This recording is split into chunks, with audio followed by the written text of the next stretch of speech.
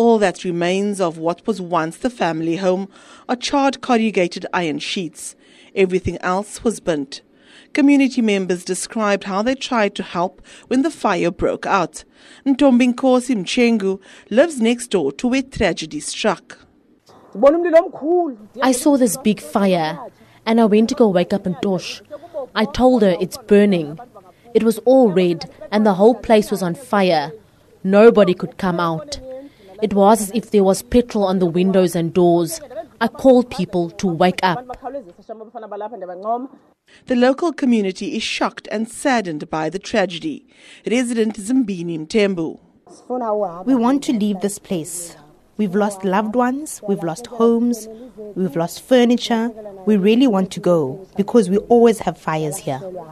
Trapped inside one of the shacks was an elderly woman, 5 of her grandchildren and 2 male cousins. They couldn't escape as the blaze quickly engulfed the structure. The youngest victim is 2 years old. Yonela Bangani lost her mother, her 7-year-old son, her sister's 4 children and the 2 adult cousins. It's my child, my sister's 4 kids, my mother and 2 cousins. I was supposed to leave the house with them because I woke them up. They ran to the same place where they cuddled.